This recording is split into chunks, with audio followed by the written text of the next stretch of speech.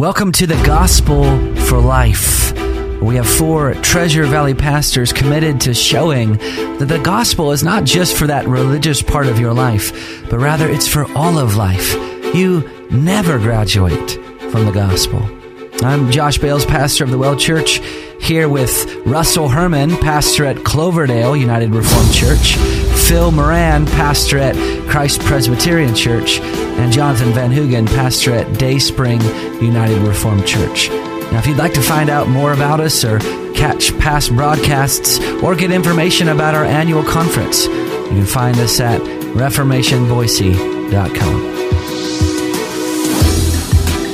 The Puritan Stephen Charnock has said that we should never think of the excellencies of the divine nature without considering the duties they demand and gathering the honey they present. And what that great Puritan is pointing to is that, God is not meant to merely be put up on an operation table and surgically cut apart. I mean, he is meant to be understood, but also God's person demands something from us, a duty, and God's person is a delight to our soul. So we have those 3 things: doctrine, duty, and delight. Every attribute of God has a doctrine. What does this attribute mean? Every attribute of God has a duty. What does God require of me? Because he possesses this attribute, and every attribute has a delight. How is God a treasure because of this attribute? So these last 2 days, we've been looking at the doctrine or the definition of God's holiness. So today we're moving on to the duty of God's holiness. Brothers, what is our duty in light of God's holiness? And if you just say to be holy, you got to explain what that means. Before I answer your question, I do want to just put a little plug in for the upcoming Reformation Boise Conference. Yeah. One of the topics is going to touch on holiness in our everyday life. And because of that, we have book giveaways that correspond to the topics that are going to be addressed. And so we're giving away some just golden books on God's holiness. Maybe the most famous, or one that's kind of considered to be the standard, at least for a long time, was J.C. Ryle's book on holiness. So we're giving that away. Kevin DeYoung just wrote a book not that long ago called Hole in Our Holiness. We're also giving that book away. And if I had a better memory, I could list off other books that we're also giving away on God's holiness, but I don't remember them. But that's my plug. But you just have a recommendation, like R.C. Sproul's book, right? That's at least a recommendation. R.C. Sproul's book, Holiness of God.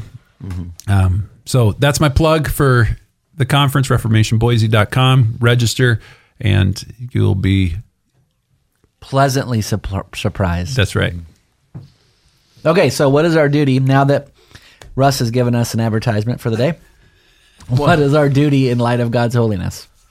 I do think it matters how we think about God. In terms of when we talk about the holiness of God, was that revealed to us? What does that mean when we pray to Him?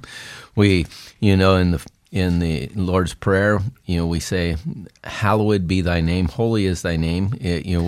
We're lifting His holiness up before our eyes at all times, and one of the things that I think is dangerous is when we separate out the attributes from the whole, because we talk about God being all of His attributes. I mean, He's not parts. And so, sometimes we play one attribute off of another attribute, and people do that particularly with the love of God and the holiness of God.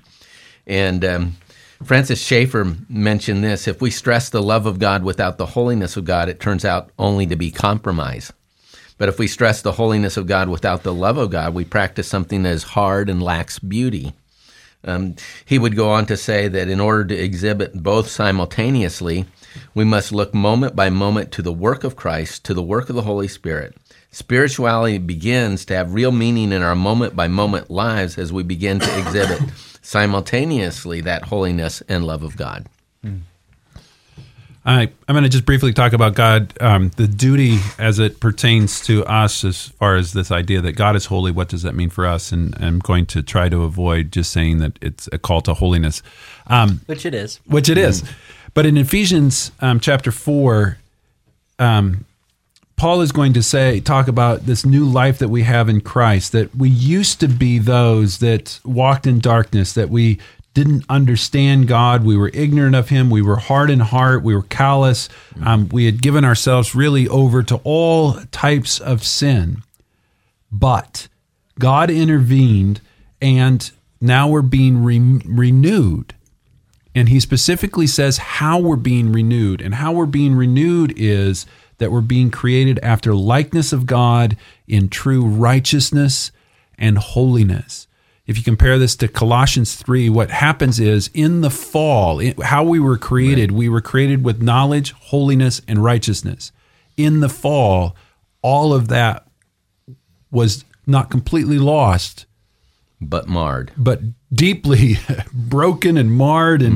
And so what happens, and this is the glory of the new birth, the coming to life by the power and work of the Spirit within our hearts, that we are being renewed in knowledge, holiness, and righteousness. Yeah. And that's what it means to be truly human. Yeah. It is. Because we're made in the image of God. Those are the key character things for us as humans that reflect the image of God. Yeah. That true knowledge, true righteousness, and holiness. And if we were to kind of compare justification to sanctification, which sanctification is just the process of being made holy. Justification is when our status has been changed, our legal status has been changed, and Christ is now for us. In sanctification of being made holy, our nature is changed and changing, and it's Christ in us. And that distinction is so important because I think, like in some of the circles that I'm in, there's such an emphasis on justification to the exclusion of sanctification. I think that's kind of what Kevin DeYoung's title for that book, The Holy in Our Holiness, is kind of alluding at, although I haven't read it. It is the substance of that book. Okay.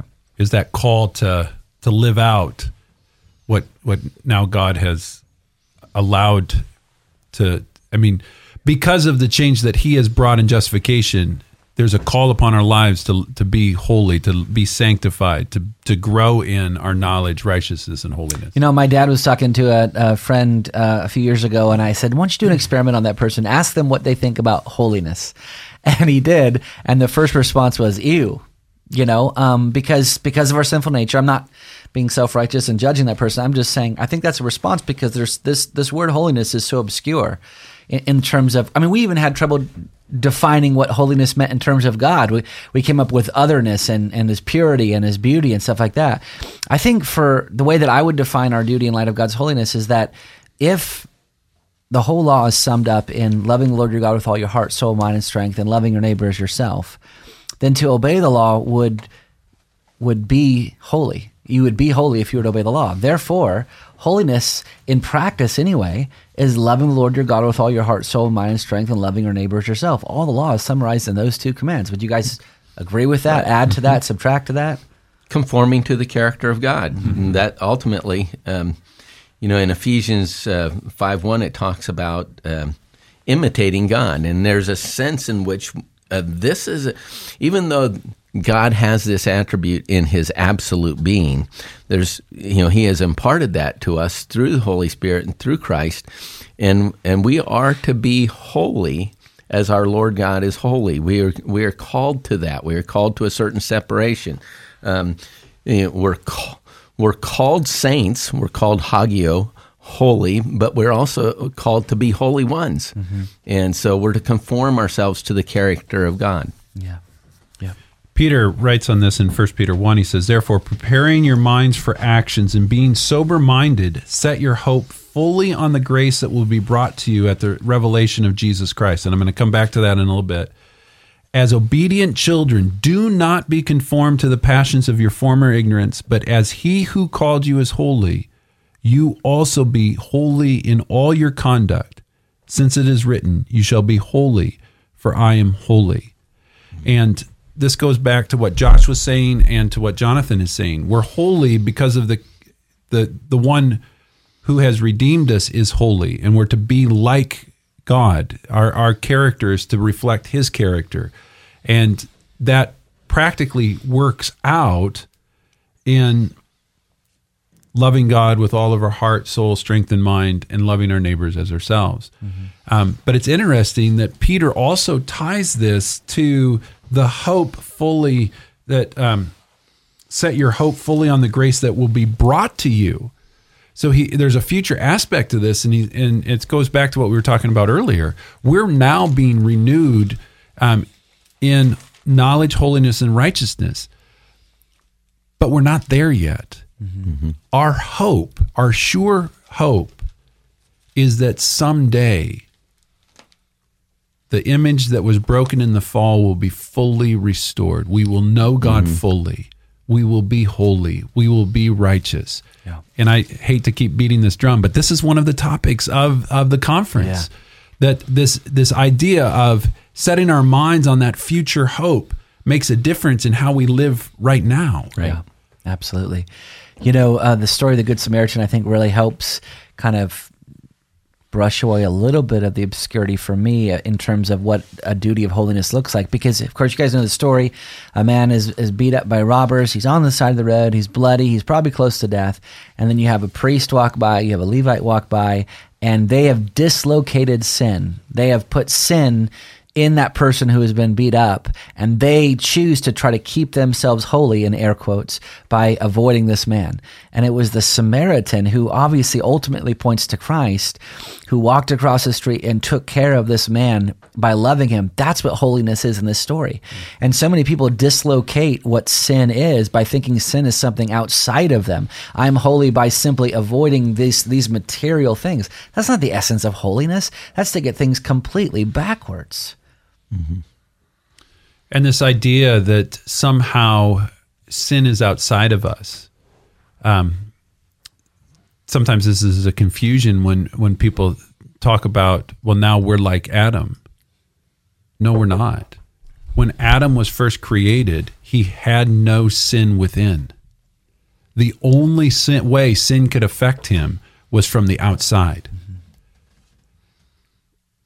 As those that are born on this side of Adam, Satan never would have to tempt us. There's enough sin within us to always lead us into sin. Yeah. And that's we're not just like Adam restored in the garden. Yeah. We actually still carry a sin nature. Yeah. And so this call to holiness, Hebrews 12 is going to say that we need to strive after.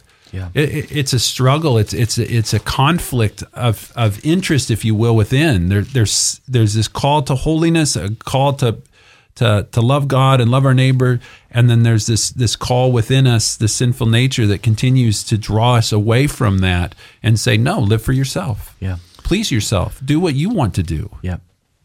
Yeah. Well, in the Gospel of John, Jesus is talking to his disciples, and they're finding some of the things he's saying hard to understand or hard to do. And some of those disciples that had kind of adhered but weren't true followers were falling away. And Simon Peter, in conversation with the Lord, says, Lord, to whom else shall we go? Yeah. You have the words of eternal life, and we have believed and come to know that you are the Holy One of God. Yeah. And so Jesus Christ is he's the incarnation of this holiness. If you want to know what holiness looks like, what holiness is practiced like, follow Christ. Yeah, absolutely. That's a great place to stop there, Jonathan. Well, you've been listening to the Gospel for Life, and we've heard Russ a couple times say about the conference coming up. We would love to have you come. You will not regret it for a moment. This is a time of fellowshipping with other churches centered around the gospel. This conference came together because of a desire to exalt the Lord Jesus Christ and the precious doctrines of grace, and it has turned into a wonderful coalition between several churches. So please go to reformationboise.com. You can find out all the details. We'll see you next time.